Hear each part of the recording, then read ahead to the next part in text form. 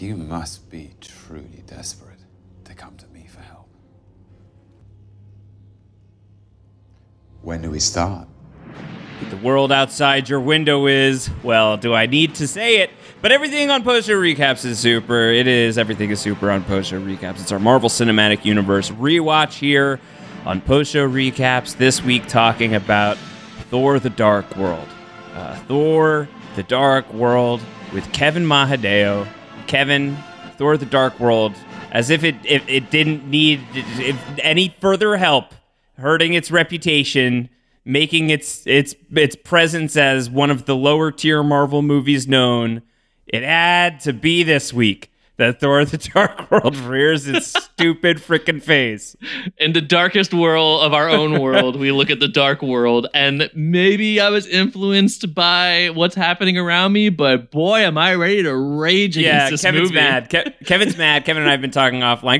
Kevin's mad about a lot of stuff. Many of us are. Certainly, we are hopeful that if you are listening to this podcast, that means you are seeking a refuge, a port in the storm, as it were, as things are what they are right now, which is to say bad. And obviously, Kevin and I have a lot of thoughts on those matters. Kevin, if there's anything you want to say, I've been tweeting, I've been making my feelings on everything known.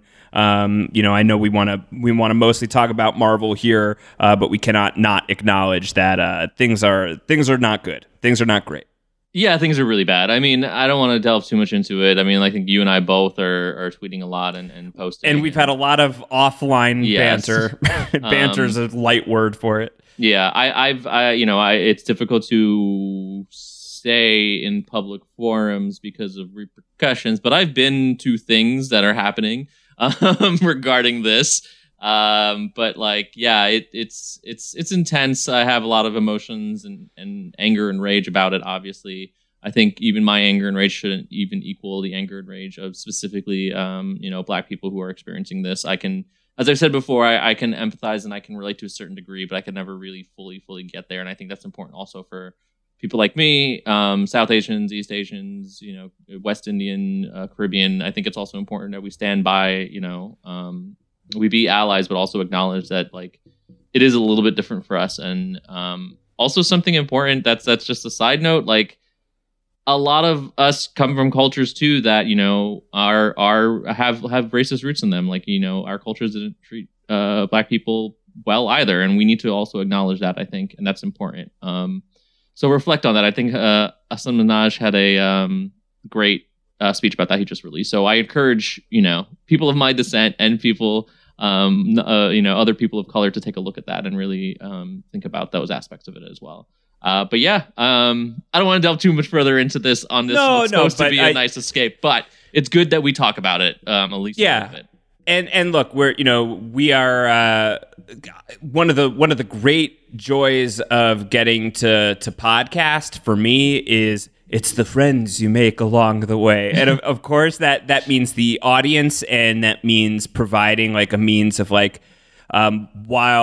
you're thinking about everything that's happening and work that you have to do, work that you are doing, and you need to find a place to de-stress. Hopefully we are a home for you on that front. We have tried to be over the years, and that means a lot to me. It provides me some meaning when this exercise of talking about every single Marvel movie and basically everything else that I do in my line of work can often feel like it doesn't matter at all. Hopefully for you, if it's providing some respite, then that matters to us.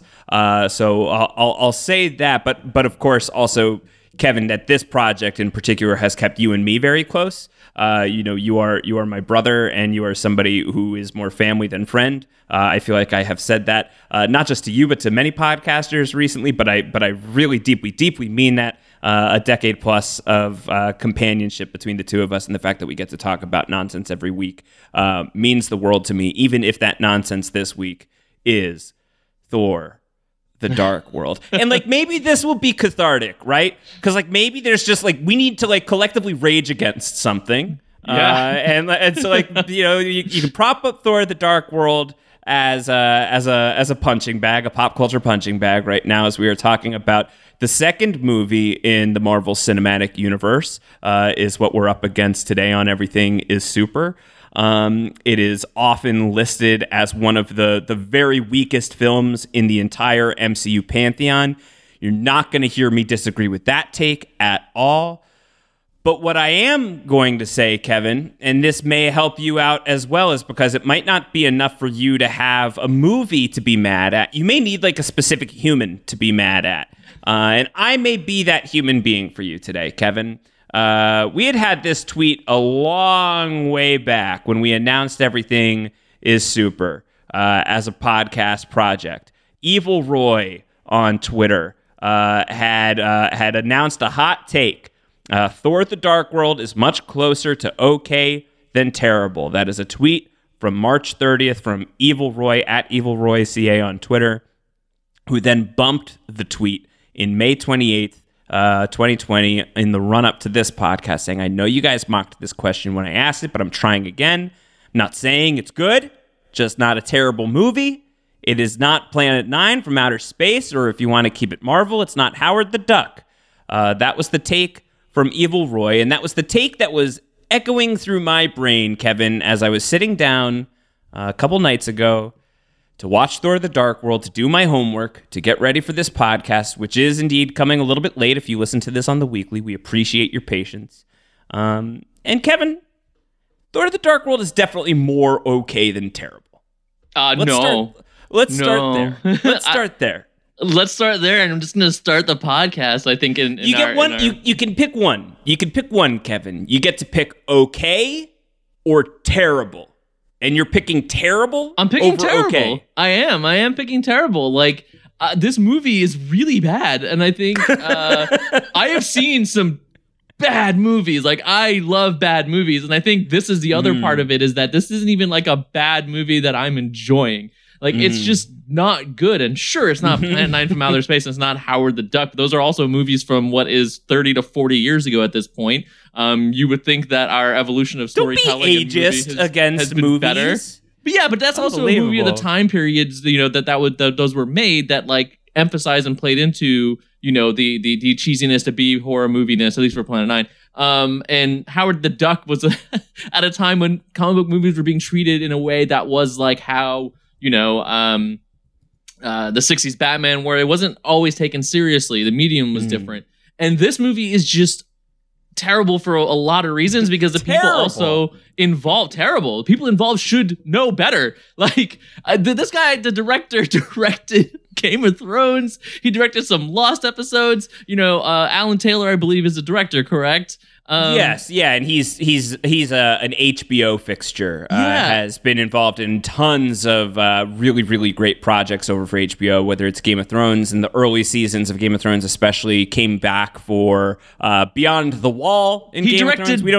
He directed Baylor. We don't do Game of Thrones spoilers here, but if you remember Baylor, you remember Alan Taylor's work. The first probably major shock moment of Game of Thrones comes from this man's directing. But he's not the initial director for Thor: The Dark World. I mean, this is a beleaguered production. And it shows. Branagh did not come back. He did not come back. He had there was all sorts. He did not want to go like immediately back into the MCU, given how hectic that was. These are notes that are compiled once again by the great Torbjorn Fraser. Brian Kirk, another Game of Thrones alum, was briefly considered as a director as well. That did not go through. And then for a time, Patty Jenkins, who would go on to direct Wonder Woman and the yet to be released as of this recording, Wonder Woman 1984, was lined up to direct. She had signed on to direct Thor: The Dark World. And then it didn't work out. The quote unquote creative differences that reared its head once again. And Patty Jenkins, who I think that my take on Wonder Woman is the same as my take on the Wolverine, which is that it's like 80% A++++, until that last 20% when it suddenly becomes like an X-Men movie in the case of the Wolverine, or it suddenly becomes a DC Comics superhero movie. Yeah, it just becomes like every other DC superhero movie. Of Wonder Woman. Otherwise, it's like 80% perfect. Yeah. And if that had been the case here on Thor: The Dark World, Dayenu. But I think what we end up with is a reverse for me, where I think there's like 20% of stuff in this that I actively enjoy. And then 80% of stuff that I think is just like either actual trash or at best forgettable. And that means that this is not a good movie. And I'm not going to try and defend its place as a good movie, but it's a beleaguered production. It's scatterbrained. It's schizophrenic. It's got a lot going on that it doesn't quite know what it wants to be because it doesn't have a unifying voice behind it. I think you probably were in like a phase where like the Kevin Feige, Ike Perlmutter stuff is still butting heads to a certain degree. There's a bit of a revolving door of casting. Zachary Levi coming in to play Fandral because Josh Dallas has to do Once Upon a Time. It's definitely the better career move. I mean, it was a very popular show for a long time, though. And Once Upon a Time, it was. Mads Mikkelsen nearly being in this. But instead he's going to be saved for Doctor Strange. But I think that there are a lot of people who are very unhappy in the making of this movie. Alan Taylor, I don't think, has had a lot of super kind things to say about the experience of making this movie. Chris Hemsworth did not enjoy this, did not enjoy Age of Ultron. There has been, if not on the record stuff from Chris Hemsworth, then certainly like background stuff from some of these like bigger Marvel pieces that you read around the time of Avengers Endgame, where Chris Hemsworth's like, yeah, I was ready to go. And then Taika comes in and saves Thor and gives us Thor Ragnarok, and that's one of the best movies in superhero history, let alone the MCU. And obviously, Nat Poe is pretty thumbs down on this experience. We're done with Natalie Portman until I guess she's gotten revved up by Taika Waititi as well. As we all should. So people were upset. People were not enjoying the experience of Thor: The Dark World. And so I'm not going to say it's a good movie.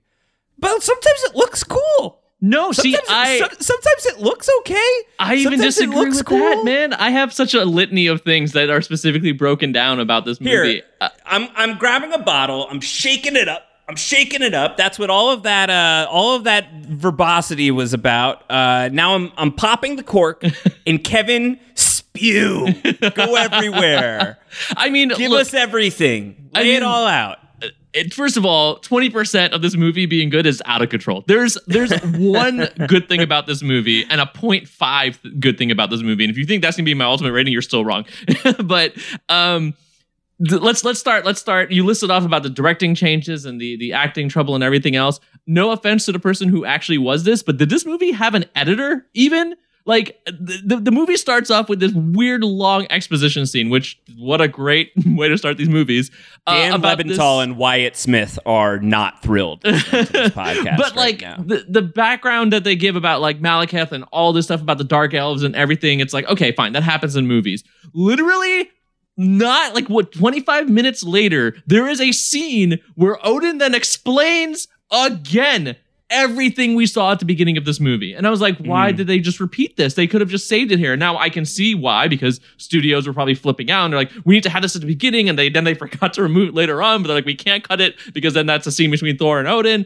And not only that, the other second example of that, they show the moment that Selvig gets arrested running around naked at Stonehenge, and then they show the scene again later on TV at the news report, and I'm like, we're watching the entire thing again, the entire scene. They're just watching it again, like, which is just the most like obvious examples of that. There's so many more about like bad cuts. Like, don't even get me started when it comes to them doing their little breakout plan, heist style, and they keep cutting back to them around the table. That was bad. That was bad cuts. Why did they keep cutting back? It's not like their plan was super intricate that we're like, we need to follow along these plot threads like it's Heat or it's Ocean's 11 or something.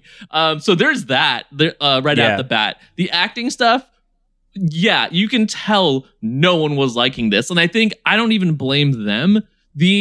Everyone in this movie, I just feel like was so bland. Nobody had personality. One person had personality, and that was Tom Hiddleston rocking it as Loki. And that's the one good thing about this. But Thor was so non-existent. Like, all the charm, all the humor, like, everything he had from that first film and that he will have later is gone in this movie. There's nothing. He's just this bland person walking around being like, I'm noble and good. And it's just kind of like, okay, cool. Like, nothing was surprising. Everything was by the numbers.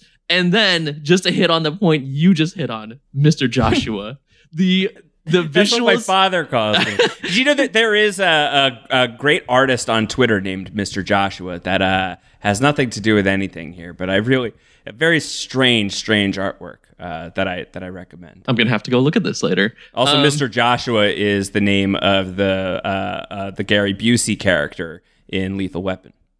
Oh, weird. Yeah. I've been wanting to do a rewatch of Lethal Weapon. That's coming up next. Mr. Joshua on Twitter is his handle is @pants, as in what you wear on the bottoms of your body. He must have started early to be able to get that handle. I just recommend it. It was recommended to me by the great Spencer Perry of comicbook.com, and never fails to make me laugh. Anyway, I've interrupted a train of thought. Oh, no, it's fine. Guarding myself because I felt like you were about to blame me for something, so I just really wanted to get out of the way. The visuals in this movie, I feel like were even a downgrade from the first movie, and I can't fully pinpoint where the turn happens, but I know what it is. You know, like, Asgard is just Rivendell. Like, there's a point where Jane and Thor are together, and Robin was just like, hey, look, they're in Rivendell. And I'm like, that's exactly my issue. Nothing about Asgard looks interesting or unique anymore. It all just looks like someone just like, let's just do Lord of the Rings, guys. We still have those sets, right? And it just looks like that. And even then when they throw in the Dark Elves as something different, it's not. It's just Star Wars. Like, it's like they took, like, let's just take Star Wars sci-fi and put it in this fantasy like setting that's where every fantasy setting looks the same, and we'll just mash that together, and it doesn't blend, it doesn't feel unique. It's just two things mixed together that are still separated and just clashing, and it doesn't look interesting, it doesn't look unique, it doesn't look new. Compare that to where we end up on Thor Ragnarok, and even though it's still the same setting, there's a difference to it. There's something that feels unique, that feels interesting, that feels cool. Hela feels way different of a presence than just these dark elves showing up in their little spaceships and are just then going back to be like, let's go easy on the dark elves. I think the dark elves look cool. I like their little masks. I like they're like sort of like Greco-Roman masks. I like their hair. I like their little gun cannon things.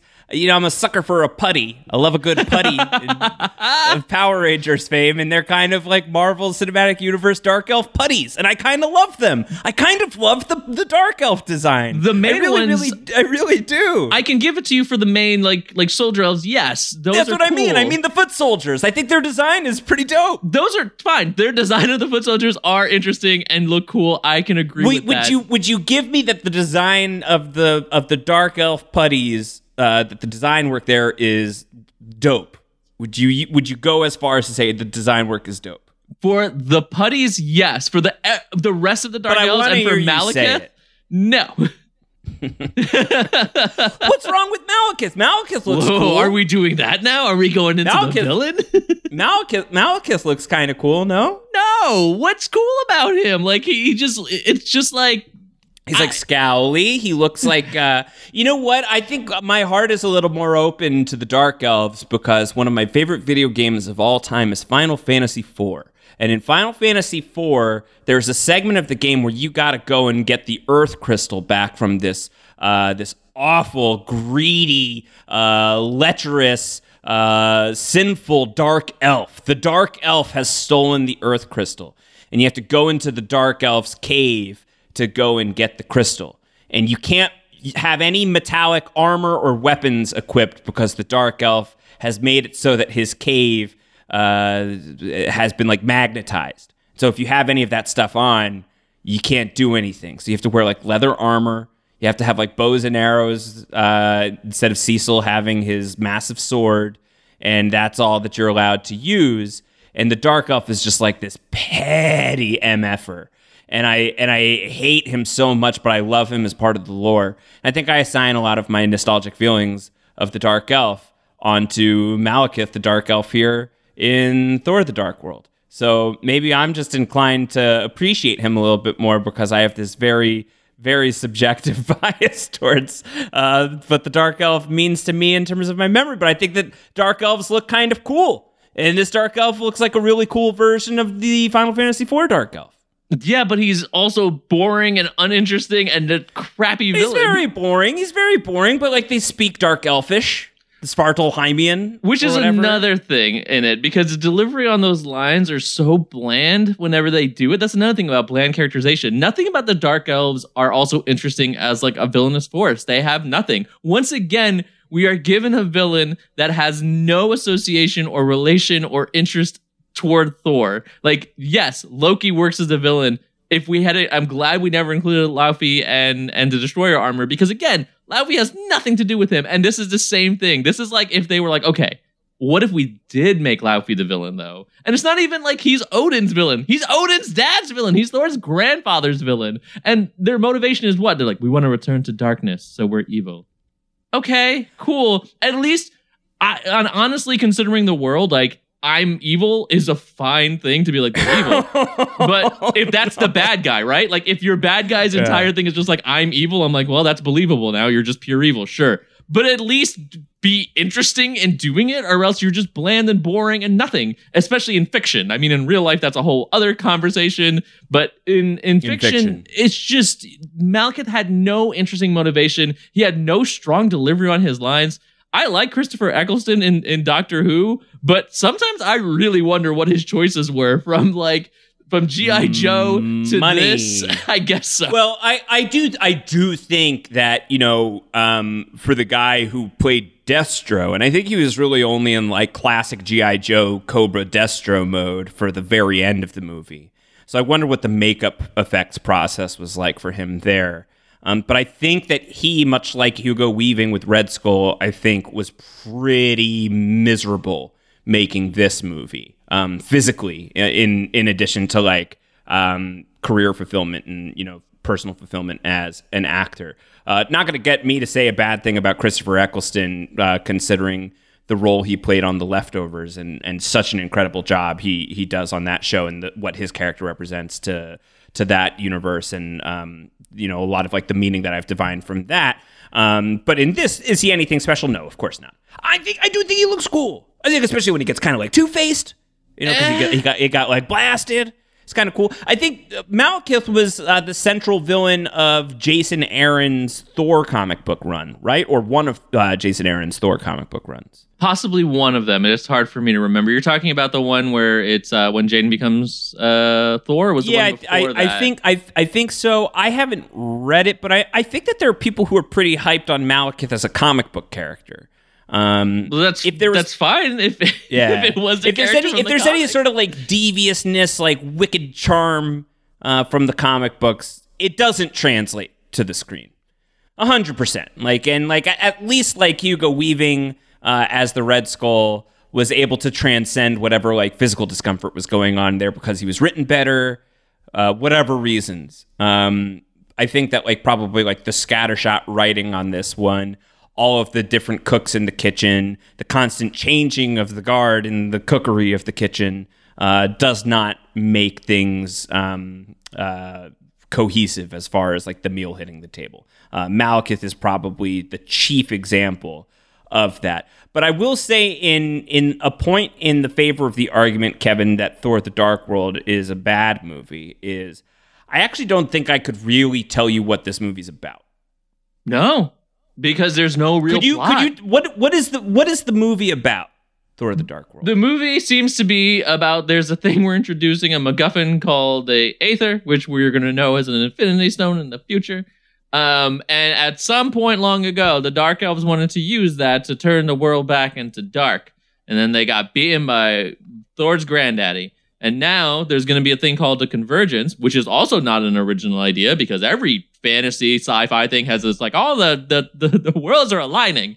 But now that that's happening, they can come out and they can use the Aether to return the world to darkness again. And somehow Jane finds it because coincidences, why not? And it infects her, and then the plot becomes, we got to get this out of Jane. And then our plan is to give it to the elves so they'll remove it from her and then we can destroy it. But then that doesn't work because obviously why would it?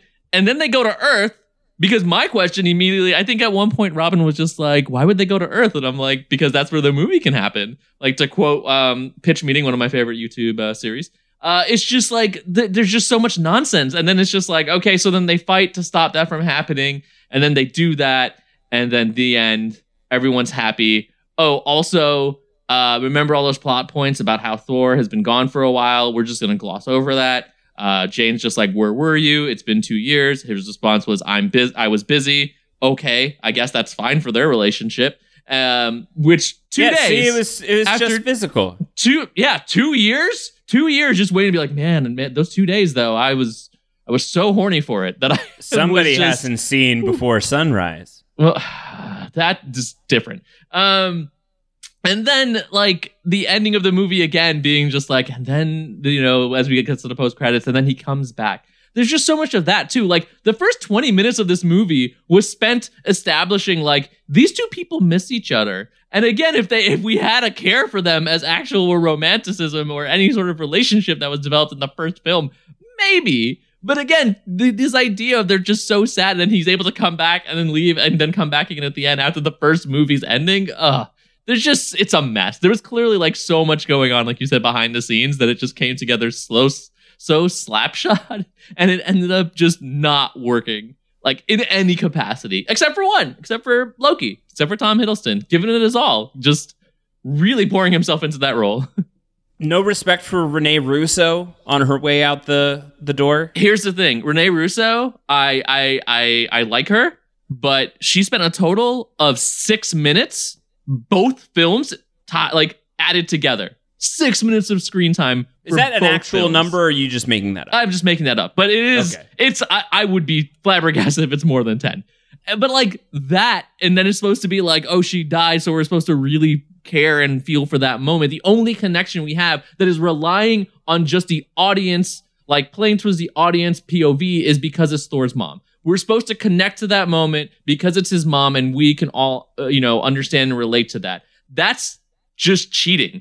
It's like if they had established the character better, if they had had more scenes with her, if they established a relationship between her and Loki more over Loki and Odin, and then have a moment that death could have an impact, that would be great. And instead, no, we get none of it. We had a few minutes of her, and then she dies, and we're supposed to feel really, really sad about it and be like, this is the turning point. This is devastating. I just, woof. Yeah. No, I get it. I think something that was interesting that you said to me just now is like how, like, with Thor Ragnarok, we go back to Asgard, but it like feels different. It looks different. Like it's got more of an identity. You know what I think of when I think of what I hope is going to happen, that we are going to live long enough to get many more Thor movies would be nice. And that they are all of a quality level, both visually, tonally, all of that, of Ragnarok.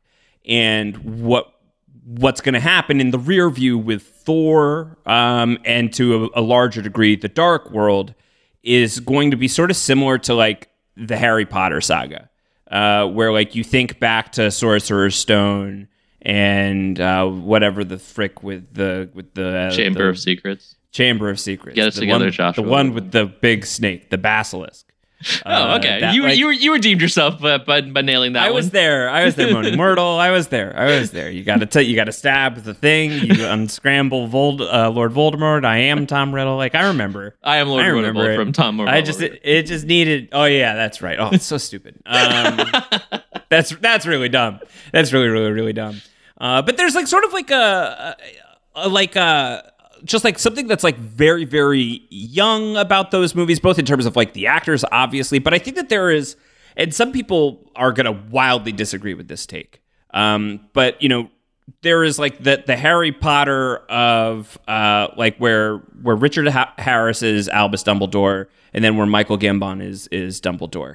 And I adore Richard Harris as Dumbledore, but I have a hard time imagining how that Dumbledore and that depiction of Dumbledore would have fit alongside with like the more dangerous and menacing tone that Harry Potter accumulates over time. In a similar way, what Taika's going to do in Ragnarok is he's going to like cut the Warriors 3 down so quickly. And there's something very, I think that I've made it clear already, but if not, like, let me do it again. I really dislike the Warriors 3 as they were depicted in the MCU. Like, I really dislike Ray Stevenson as Volstagg. I just don't like the performance at all. They had 2 shots at Fandral, and I think that they whiffed on both of them. Hogan's fine, I guess, and like I think maybe they recognize that like he's the one that should live the longest, so they give him a cool action scene in Ragnarok. But these other 2 guys just literally just get like blapped by Hela, right? Like, doesn't she just like show like, up like almost immediately?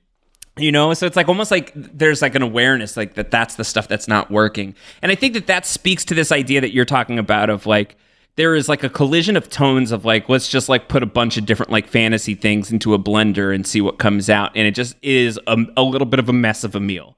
There are like bits on the plate that I really enjoy. That's like the dark elf putties I think look super dope.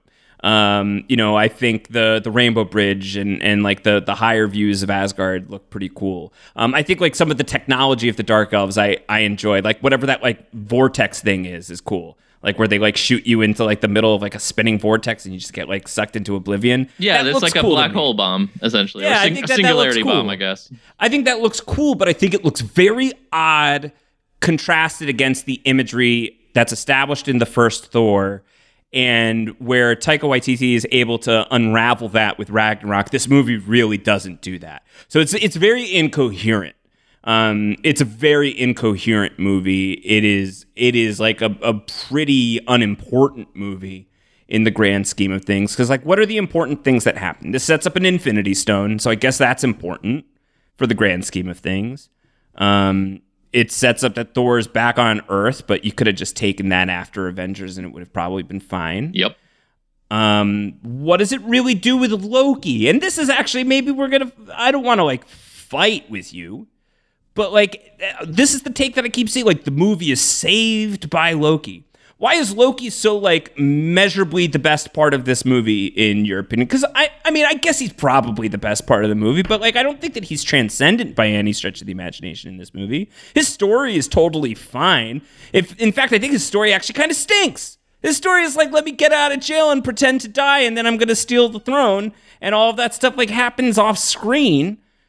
And like it could have been a cool road movie, which they again rectify for Ragnarok, of like the brothers of Odin going off on a mission together on like a road trip together through space. And they start down that path with like 50 minutes left in the movie. And that lasts for about 15 minutes total if you're taking out like all of like the montage of the Ocean's 11-ry that's happening as they're planning all of that. But what's so great about Loki? I don't know. I don't know that I totally get it in this movie. I would never say that Loki saves this movie because again, this movie is trash. But he is if this movie is trash, he's like the bagged up Happy Meal that someone accidentally put in the trash. That's still when you open it, they're like, "Oh, hey man, there's a full Happy Meal in here, and it was in a bag, so it's not and like that no bad." one got to it. Like, yeah, exactly. But it's still protected. like the best thing possible in like a pile of trash. So that's the there's comparison some people I'm gonna make. who are into that. So that's fine. Yeah, and that's the thing. The foraging. I think Tom Hiddleston as Loki. I think Loki is, again, I think he is better in this movie than previous movies because we get a little bit more of him. He gets a little bit more of those ethos and pathos. The scene where after, Freya dies, and Thor goes to it and it looks like everything's fine. He asks him to remove the illusion and Loki's room is trashed and he's just sitting there in the corner all messed up. Is a great character moment. The beats of Loki actually interacting with Thor is a great character beats moment with him. You can sort of see his turn where he actually was helping Thor. He was actually trying to do a little bit of good, but hasn't reached there yet, and he's not going to until later on. But like those things are good at least for the character, and Tom Hiddleston is just having fun with it because that's what Loki is. He kept personality, whereas Thor and everyone else lost their personality. Tom Hiddleston as Loki kept his personality. You don't think it's funny when Thor goes on the subway? I don't even remember that part. My God. Thor goes on the subway because he and Malekith are fighting and he needs to get back to the fight. Oh, we'll get to the end. We'll get back to the ending fight. We'll get to that when we discuss it because I have feelings. But like the Chris Evans thing, right? Like obviously people talk about that moment, and it's a great character moment. Like obviously that's not on Tom Hiddleston, that's on Chris Evans cameoing for a brief moment to have a really fun thing.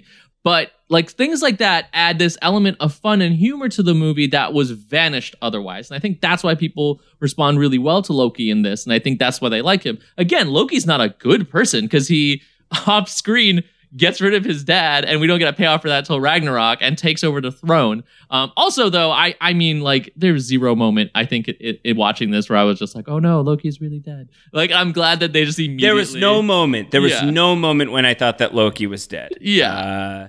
No moment whatsoever. And I am a little offended still at the notion of, like, them trying to convince us that Loki died. They actually kill Loki eventually, and like they're making a TV. Loki, you can never feel a true sense of danger around anymore. No, you can't, because he's fan beloved. And you can literally kill him, but he'll still have a TV show. Right, and I mean, Agent Coulson. To be fair, Vision is also dead, and he gets a TV show. There's ways around it, I think, in the MCU, and that's what they're obviously doing with this show. But you know, he's a beloved character, but he's also like, I mean, in a way of speaking. We're from the world of comics, Josh. You know, death is never anything. You know, sure. No one ever stays dead. People used to say the only people that stay dead are Jason Todd, Bucky, and Uncle Ben, and two of those people are very much alive again. So it's a very comics and death is meaningless. Now, I do think it would be better if they transcended that idea into the movies to keep people dead, but. That's for a future discussion, I guess, on whether or not Loki should stay dead.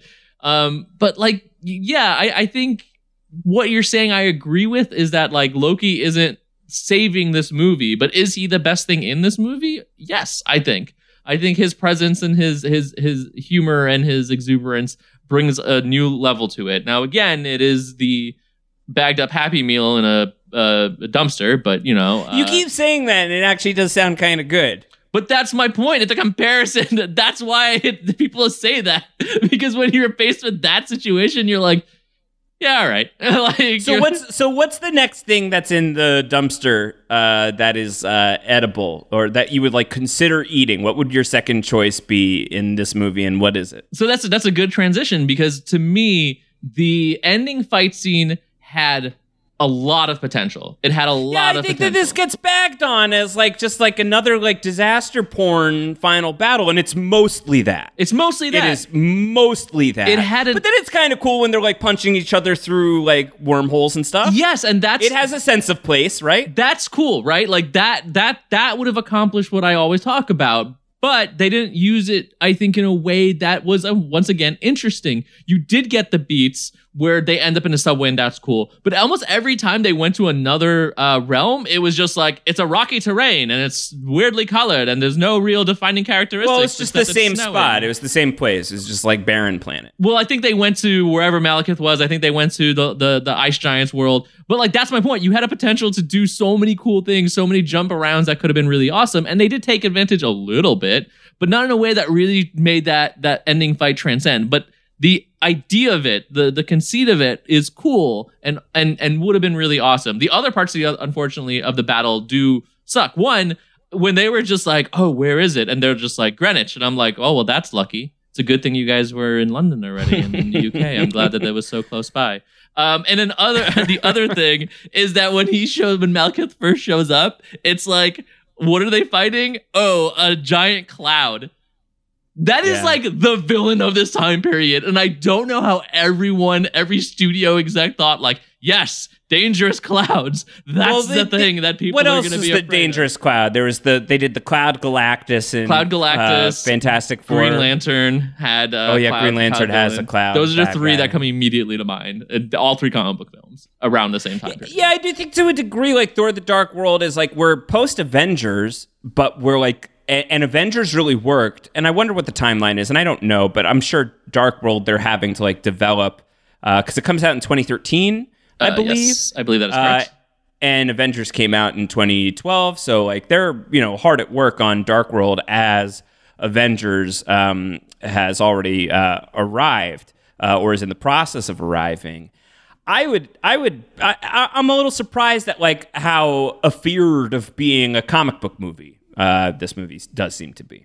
That I think it's funny because I do think this is a race to the bottom between Thor: The Dark World and The Incredible Hulk for me, and I don't imagine that there's going to be another competitor here coming up. I don't think this, so.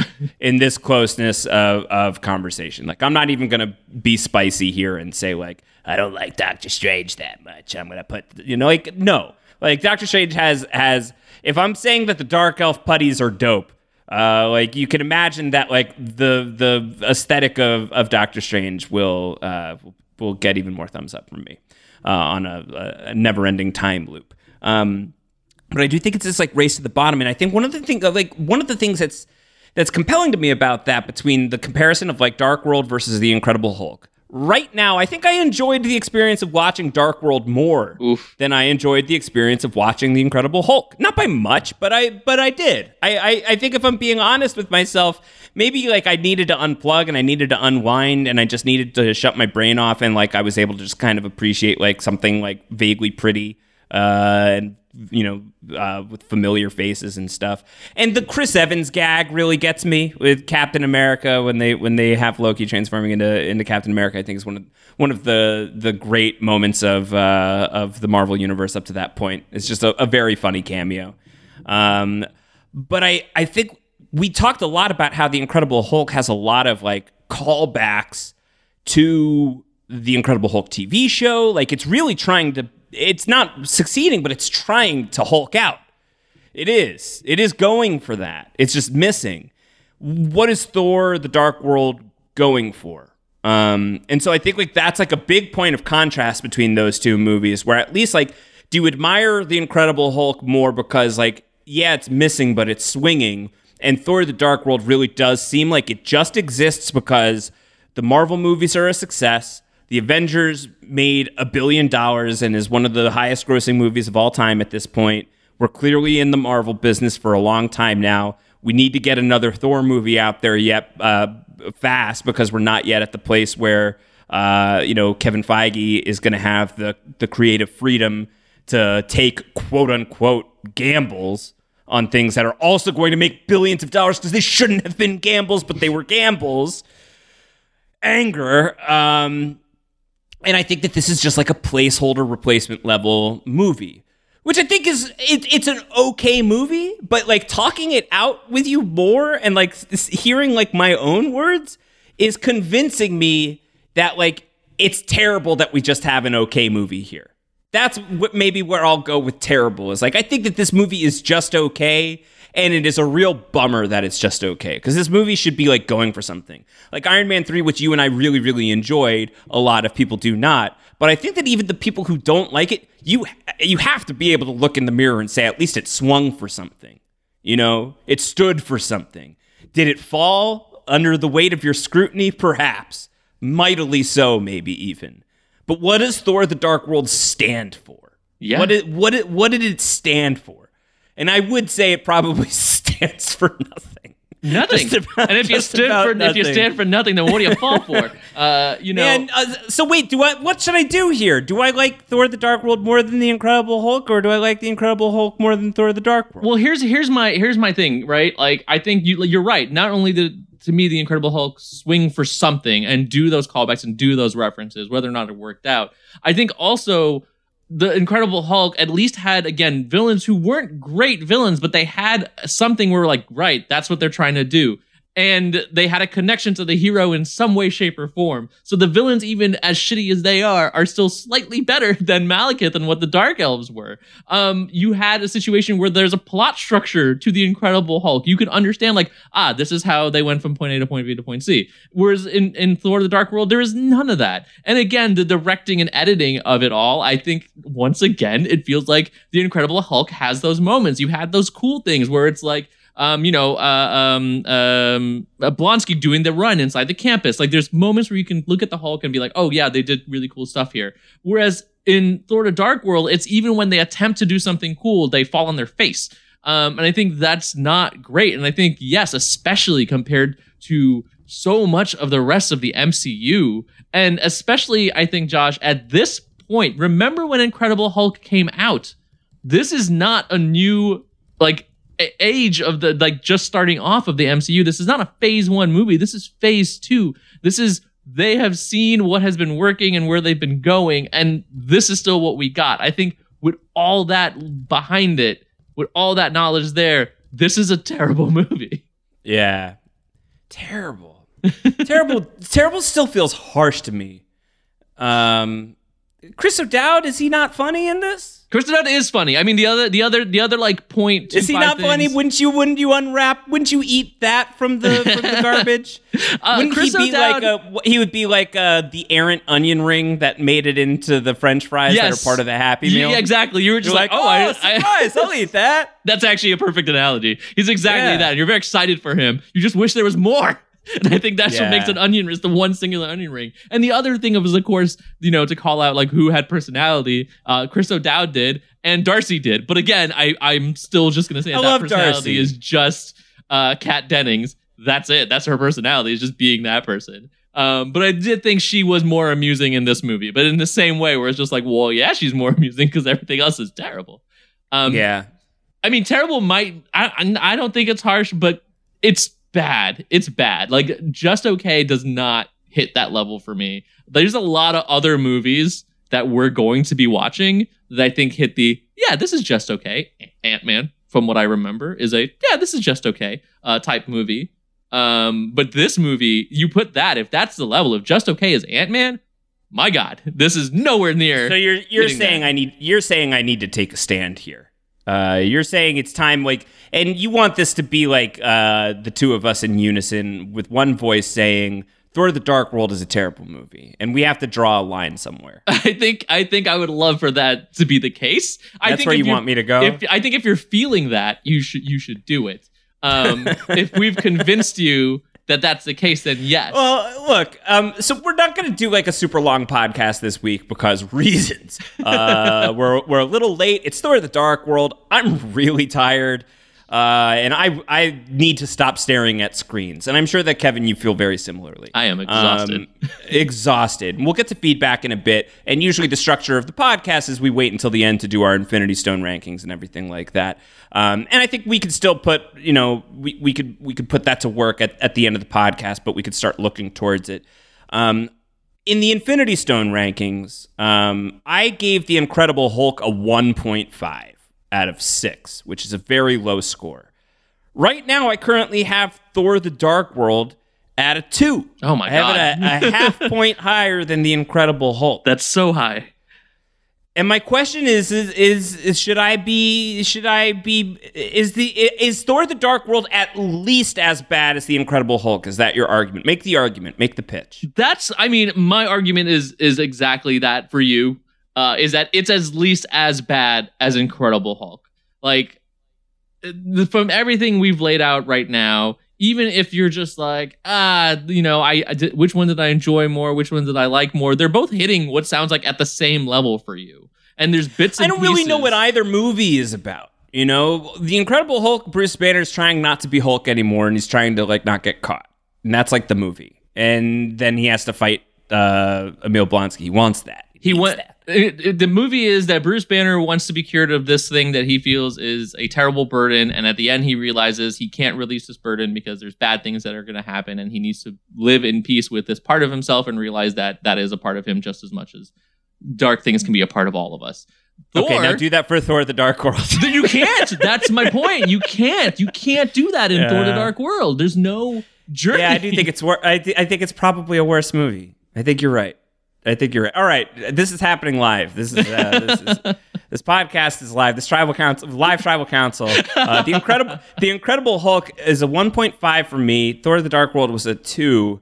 I'm gonna put Thor: The Dark World right now at. I guess I need to make a decision of which one's better, Hulk or Thor. I can't have them both be at 1.5s, right? You can. I mean, there's gonna be movies that we throw up there. I think that there's gonna be a number of 6s, and there'll be certainly some that are slightly better than others. That's my way of doing it. Thor: The Dark World over, any of the Michael Bay Transformers movies. I'd rather watch this. I'd rather watch... I might do the first one over Thor: The Dark World, but none of the others. I guess I haven't seen it in a while. Yeah. So maybe. I mean, the moment when Optimus Prime shows up for the first time and he, speaks and he's just like, "My name is Optimus Prime." In the theater, I remember being like, it's Optimus, But All right. Well, for now, I'm gonna put it at a 1.5. I'm gonna put them both at a 1.5. We'll see where it goes. You know, maybe a week will pass and I'll be like, I think that was harsh, and then I'll change my mind again, or maybe I'll be like, you know what? Public opinion has swayed me even further. My opinions are moldable. And I think it's important for the fans too. I mean, it is a little more difficult for Brendan to do this, but you do have shifting ratings. I feel like it's important for us to know that. So where later on you're like, oh no, this was good. The other one's bad. I need to drop that down. Yeah, so I'm going to shift it. I'm shifting it. I'm going to say Thor: The Dark World and The Incredible Hulk are both bad, and they're both about as bad as each other. But I do think that The Incredible Hulk goes for something. I'm making a choice. All right, so The Incredible Hulk I'm going to keep at a 1.5, and Thor: The Dark World I'm going to give a 1.4. Yeah,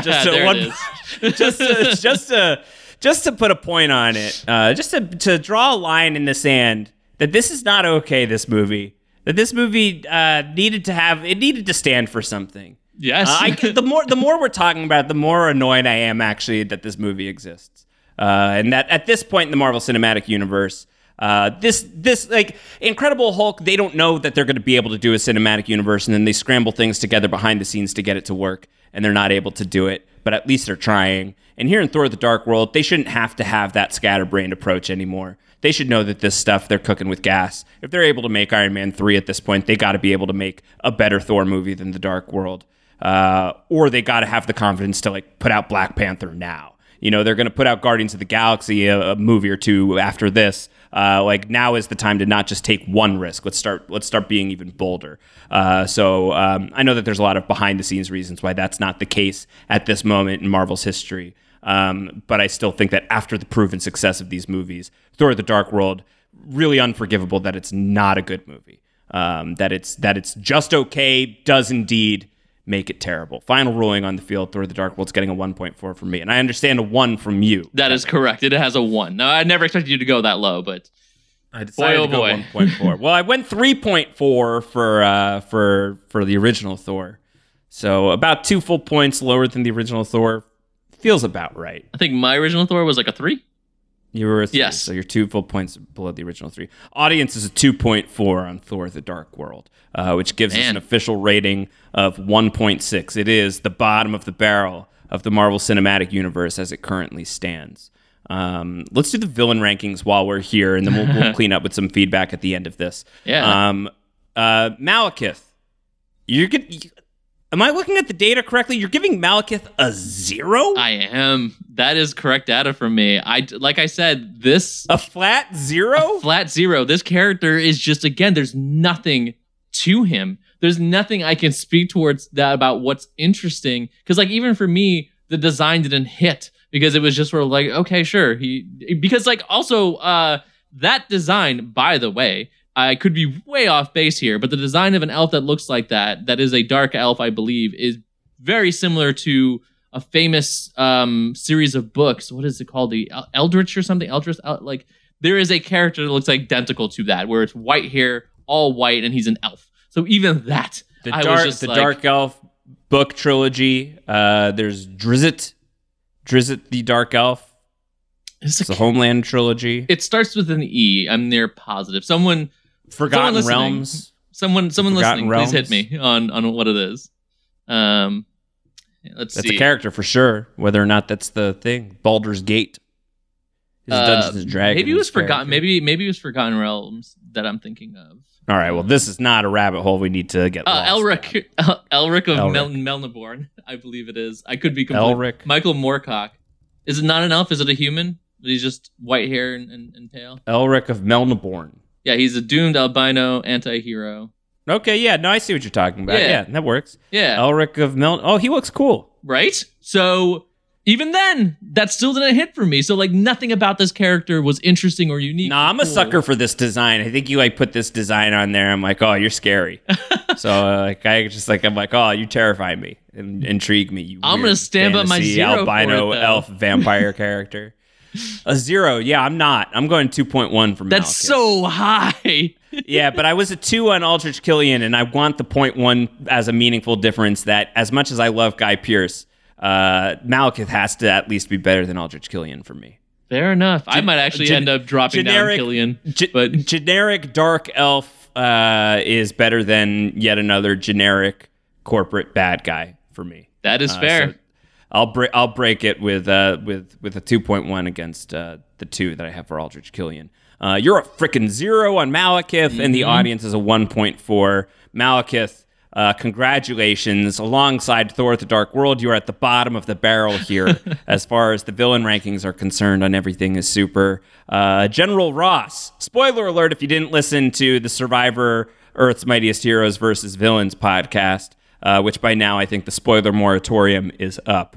And if you haven't listened to it, I'm still just saying words to give you the opportunity to leave before I spoil the outcome of the thing. And you've got maybe 5 more words before I spoil it. General Ross won Survivor Earth's Mightiest Heroes versus Villains, and I thought that he was going to be at the bottom of the barrel here for the whole way through. But no, Malekith has dethroned him. So Malekith is the worst villain of the MCU as it stands. Yeah, and I think that's where he's going to stay. I think that he's better than General Ross, but whatever. The 0 from Kevin is going to be pretty hard to fight against. That's a heavily weighted data point, Kevin. They should have tried harder. Is that 0? Post-credit scenes, there's 2 of them. Yes. There's the Collector. Talk about charm. I would eat the Benicio del Toro onion ring, the second onion ring in the Happy Meal. I don't know what that is. Maybe that's like the special sauce. This is the condiment that's unopened, so you definitely can put that on the burger. I feel this is like the someone got a free sample for an upcoming meal that they're going to be trying out, right? Like they're like, we're trying out a new thing. We're trying out this new dipping sauce, right? So we don't know what you think about it yet. It's a collector's item. Yeah. And so that's you pop it, you open it, and it's got a little too much Volstagg in it for my liking. So you have to take some points away because there's a lot of Volstagg in this sauce. But it's got so much BDT, big BDT energy. And Benicio del Toro as the Collector is freaking awesome, man. I love Benicio del Toro as the Collector. What a strange performance. The bow, everything about him is just bizarre AF and really tipping the hand. A bow towards James Gunn's vision for Guardians of the Galaxy, which we're so close to at this point, Kevin. Yep. That I like the tip off towards that. And I really like seeing BDT here as the Collector. Tragically, not a lot of him in the MCU, but every bit that we get, I really do enjoy. So I gave this a 4. I don't think it's quite as fun as the therapy session from Iron Man 3, but maybe that's mostly because I just really don't like the amount of Volstagg in this scene, and also maybe it seems like there are significant trust issues, or should be, with the Collector. Is this really the guy to give the ether to? Is this the guy that, if you can't have 2 Infinity... Wouldn't it be safer to have 2 Infinity Stones on Asgard than an Infinity Stone here and an Infinity Stone with the Collector, who seems pretty hot for an Infinity Stone? That's that's like hiding the one ring with Gollum, being like, Gollum, the ring wraiths are coming. Go hide. Here, take this. He's like, okay, cool, peace. See ya. Smell you never. Yeah, but it means he'll fight really hard to keep it. So I feel like that's the thing, is you give it to someone who won't give it away easily, I think is a smart move for something like this. You don't want to be able to get it back, because the idea is that, having all of these things could be bad. So even for you as a people, you're just that's dangerous. We shouldn't have all Infinity Stones, even as Asgardians. But I'm in agreement. I didn't go as high as 4. There was a lot of stuff. 4 for Thor is not happening. Instead, I gave it a 3 because I do think it's entertaining. I think it was very fun. It got me really excited again for Guardians. That's going to be coming up very soon, as you mentioned. So 3, I think, is a great number for it. But there, as you said, there is 2. There is a second post-credit scene, a post-credit. Yeah, describe the second post-credit scene for us. The post-credit scene is shortly from where we left off with Jane. She's at home having a sad breakfast cereal. They're all like, Thor, he's not coming back. He was gone for 2 years last time. And she wants to be like, no, he'll come back this time. And then they hear a sound, and then a rainbow bridge opens up, and Thor comes down, and they get to embrace and be happy. And if it was just that, I would have been like, this is stupid and I hate it. But then we get a fun little scene after that, which is where my entertainment value came, where there's a bunch of birds flying, and this giant cave throw dog that came through from one of the portals earlier is chasing after it, trying to go at the birds. And I thought that was hilarious. That's pretty fun. It's pretty fun. So I like all of that stuff. I think it's fun. I think it's cute with Thor and Jane at the end. My biggest issue is, how is this not the actual end of the proper movie? Right? How is this the post-credit scene when this is the ending of the movie? The ending of the movie is Thor chooses to go back to Earth to be with Jane. But the end of the actual movie is that secretly, oh, no, thank you. Loki is the new Odin. And that's a post-credit scene. So it's like, that is in tribute to this idea that this movie just like does not know what it's aiming for. This movie can't even get the post-credit scene and ending right. Like, the ending of the movie was edited in the wrong spot. That should be the post-credit scene. There's no editor, I told you. No, there are two, and they're mad at us. But like, it's not like that really frustrates me, because I think that this final scene, like if you separate like the extraterrestrial dog piece out of it, like I think that on its own could be like a fun little stinger post credits. But like the Jane and the breakfast nook and Thor coming back, that's the movie. Why is that a post credit scene? That's the movie. That should be the end of the movie. Especially, and then like you could cut back to like Odin watching with Heimdall from the Rainbow Bridge, and then Odin walks away and then shifts into being secretly Loki. Like maybe that would work. But like the point of the movie is Thor going back to Jane. Like this scene doesn't work as a post-credit scene. I gave it a 2.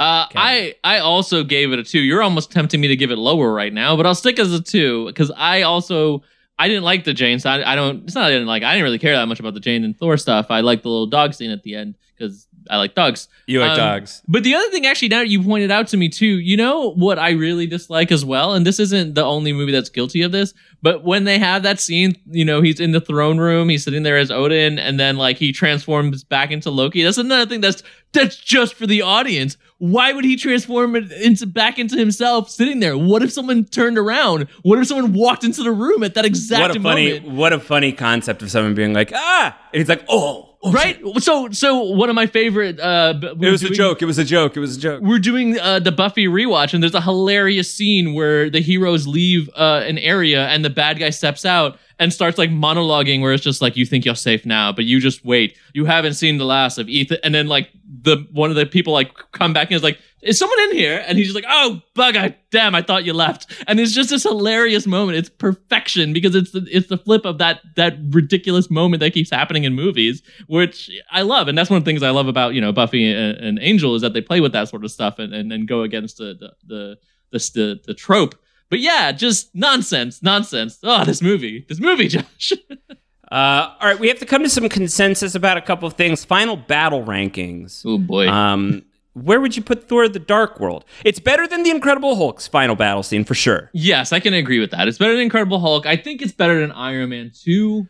I don't know that it is, because I think like at least like it's fun to have like the banter and the interplay between Rhodey and RDJ. That's true. In Iron Man 2. That's very true. And I also kind of I admire the way in which in Iron Man 2 they just like so decisively mutually dunk on Whiplash because the idiot like took his helmet off and stuff and shouldn't have shown up.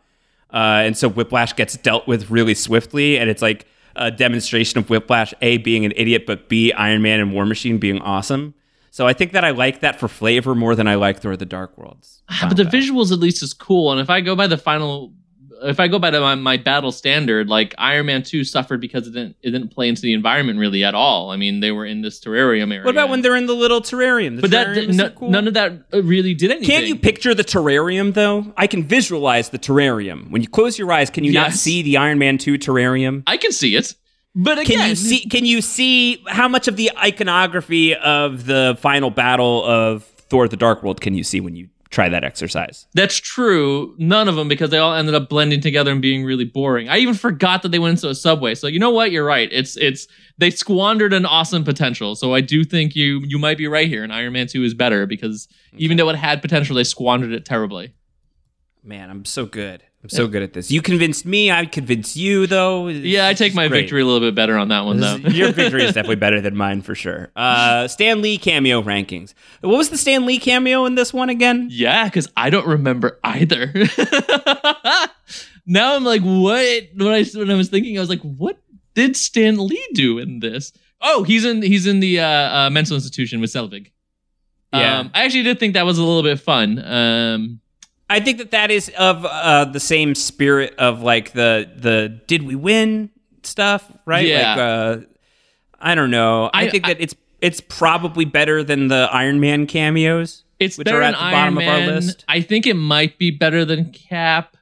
So I might put it at above Captain America, but below Iron Man 3. Yeah, because like Pervy Stanley is funnier. Yeah. Than insane like older Stanley. And I think it could be interesting knowing what my favorite Stanley cameo probably is and what it implies. So I do like how this plays into that. Okay. Oh, I like that. Are you gonna have a grand unifying theory of Stanley? I can't wait. It's not even that I have it. I mean, they told it to us. I mean, people had it was a popular, fan theory that they were just like, yep, let's do it. And so, all right. Let's run through some feedback before we wrap up here. Jeremiah had said Thor is my favorite. I wanted it not to be the mess that everyone says it is, but alas. ... That is the comment. 99 Geek says, even the worst Marvel movie is still a good movie. The only exception is Thor 2. It has a lot of fun moments like any Marvel movie, so it's not completely throwaway, but at a certain point, it just throws logic and the very rules of its universe out the window. Again, Evil Roy was the one who said Thor: The Dark World is much closer to okay than terrible. That was the position that I came in here. I tried Evil Roy, but the more we talked about it, the more I think I'm with Kevin. I'm with Kevin on this one. Join me. David says, in earlier versions of the movie, Jane and Thor's relationship is explained to be partially a function of the universe protecting itself. Essentially, destiny pulled them together so that they would be in a position to thwart Malekith. Given that their connection is one of the weakest aspects of both the first Thor movie and this one, do either of you feel that the decision to pivot away from this idea hurt the film, or would it have made it more understandable why Thor was still fixated on the cute scientist from Midgard he had spent a few days with 2 years ago?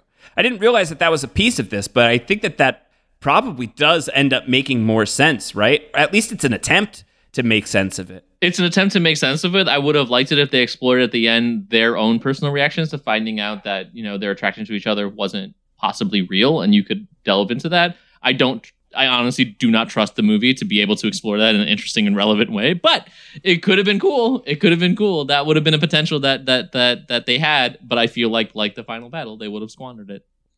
In terms of some of the comedy from the movie, Benji writes, I'm not sure how I feel about the immediate switch to comedy right after Loki, quote unquote, dies, but also I laughed out loud when Thor hung Mjolnir on the coat rack. There's some funny moments in here, but it is disjointed. Everything surrounding the Loki death is very odd. It's kind of bold the ways in which Taika just takes full aim at Thor: The Dark World in Ragnarok. Like the stage play. Yeah, with Matt Luke Damon, Hemsworth one of the Hemsworths, and Matt Damon and Sam Neill, is clearly making fun of how over the top melodramatic this scene is, where Loki dies but doesn't actually die. Absolutely, and I think again, those are more elements that bring so much fun to Ragnarok and give it a little bit more personality than we ever get inside this movie. Is the dog from the other side of the galaxy, has it appeared in your apartment, Kevin? Is that what we're hearing barking ever so slightly in the background? Just a little bit. Him? Just a little bit. No, I didn't want it to go unaddressed. He's such a jerk. He's so far away and he's still just going at it. I apologize to everyone. Is that giant space dog also named Gus? Yes. All dogs are named Gus. So people might not know that Kevin has a dog named Gus. Kevin and Robin have a dog named Gus. Great dog who pees on me when I see Gus. It'll be a long time before I see Gus, unfortunately, but I can't wait until that day comes. Single tear. He's gonna pee everywhere. He's gonna pee everywhere, all over you.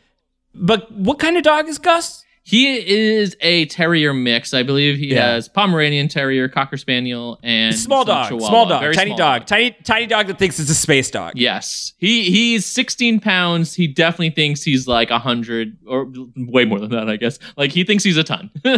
Yeah, but he is the tiniest thing. Fitzy says, I watched this movie for the first time, was not expecting that 10-second Chris Evans Loki as Cap mocking Captain America bit. It was laugh out loud funny and the best moment of the movie. Is that the best scene of the movie? I think it probably is. For sure, without question. Yeah, I think that's number one with a bullet. I think the second best thing is when Loki figures out that Frigga is dead and he like snaps everything in the room. That's a cool shot. Yeah. That's a cool shot. Like, I like that more than like the reveal that he's like crumpled in a corner. I think when he's just like standing there and he just like sort of like telekinetically destroys everything in the room is a cool move. The great Professor Strunk says, this movie is easy to beat up on as a studio paint by numbers with the greatest manifestation of the MCU's villain problem ever. Malekith is downright dull, but what makes him even worse is you sense he is what an out-of-touch studio exec would think is cool. The try-heartedness of it all makes it even lamer, but here are some redeemable aspects of the movie. Loki generally, Frigga generally, Loki's relationship with Frigga, Kat Dennings, and the quips are pretty good, especially the London tube scene. This is coming from Professor Strunk, who is one of the biggest Marvel fans I know. So if he's taken down the Dark World, I think that's probably the right move. I don't know. Didn't even touch on the fact that AAA is in this. Adewale Akinnuoye Akabaje, aka Mr. Echo, aka Simon Adebisi from Oz. Where is he in this? He's Curse. He's a rock monster?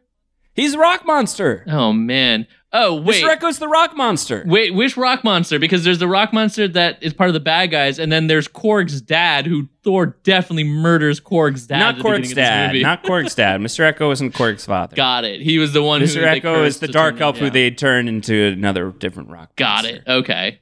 And I know, like I've said before, like, let's just be grateful to have these great actors in the MCU, but like, that's a stunning waste of AAA. Same thing with Idris Elba in this one. Like, what was that? Like, he had one scene and it was a pointless one. You're just like, oh, what a waste.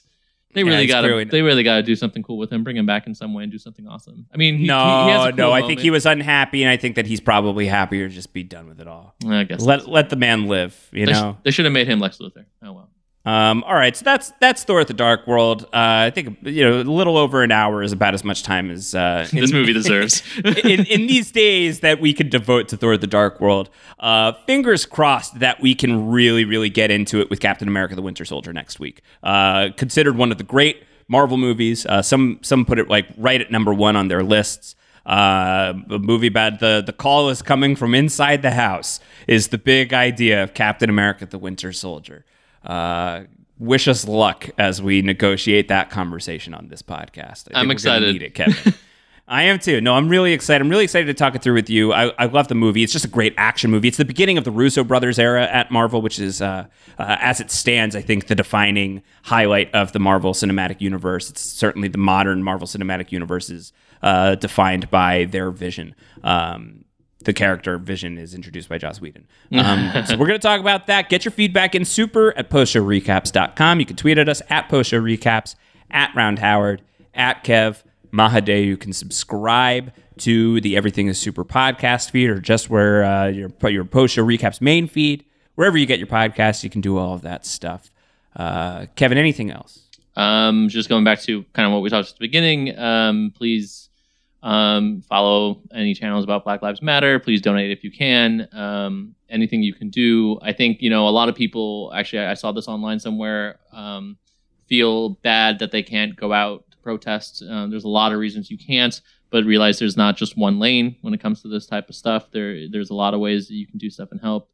Going out is one, donating is another, amplifying voices is another. So, don't feel like all you have to do or all you can do is go out there and if you can't, then you feel terrible. Like there's other things, so yeah. I feel like you're talking directly to my stupid anxiety brain right now. No, I'm not. I mean, Wiggler, it's okay. It's okay. It is okay, Josh. It is okay. There's there's other ways to do it. Donate to, to bail funds. There's a lot of ways that you can do without, submitting to crippling anxiety and then putting yourself in danger into a bad mental state. So, just to everyone out there, just saying like, there's lots of reasons you can't go out, but there's other things you can do. So if you can do something, please do.